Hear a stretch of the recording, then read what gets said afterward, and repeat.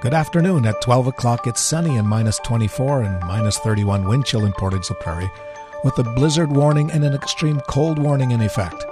I'm Mike Bloom with your news update. A Portager that's been volunteering with the 4-H Club for the last 42 years has been named the 2021 4-H National Volunteer Leader of the Year.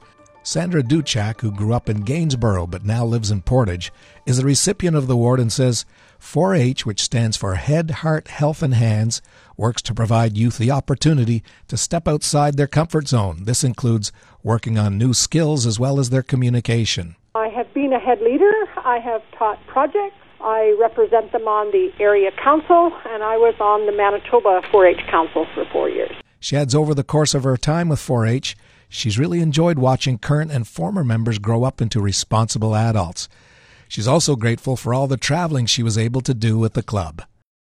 The backlog of surgeries and diagnostics in Manitoba appears to be only growing larger.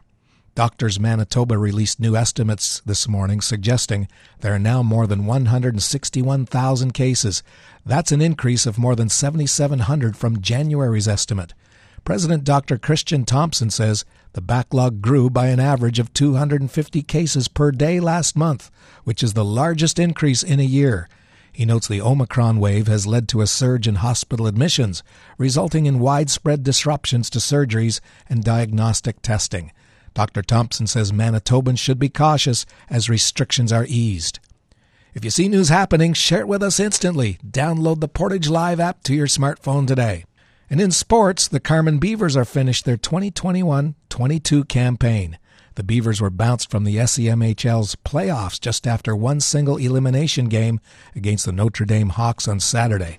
Carman fell 3-1 to the 7th-seeded Hawks in the first Survivor Series matchup. Head coach Mark Clausen reflects on the end of their season. Well, it's a one-game winner takes all. That's anybody's game. You know what? We have nobody else to blame because we put ourselves in that position. So the ending to the season quite wasn't what we wanted, and if we wanted to stay away from those one-game Survivor Series, we would have had to win a couple more games on the stretch there. Clausen says he plans to make a few adjustments to his coaching strategies heading into next season, and he notes he's very hopeful they'll have better finish in 2023. There's a blizzard warning as well as an extreme cold warning in effect. Snow and blowing snow will begin this evening and blizzard developing early tomorrow morning and then ending tomorrow afternoon. Today's sunny with wind becoming southeast at 20 this afternoon, high of minus 21. Wind chills minus 40 this morning and minus 32 this afternoon. Tonight has increasing cloudiness. Snow and blowing snow will begin this evening amounting to 5 centimeters. The wind will be southeast increasing to 40 and gusting to 60 this evening, temperature rising to minus 13 by the morning. Wind chills minus 35 this evening and minus 26 overnight. Tomorrow the blizzard will end in the afternoon, then there will be a mix of sun and cloud. Wind will be high at 60, gusting to 80, and that will diminish from 40, gusting to 60 in the afternoon. Temperature will fall to minus 18 in the morning, and then it'll be steady. Wind chill minus 34 in the morning and minus 29 in the afternoon. Tomorrow night is clear with a low of minus 24. And then the temperature's going way up Saturday to a high of minus 4 and snow. Sunday is sunny, windy with a high of minus 20. And Monday through Wednesday are all sunny, windy, high of minus 20 on Sunday, minus 23 and then minus 19 on Tuesday and minus 16 on Wednesday.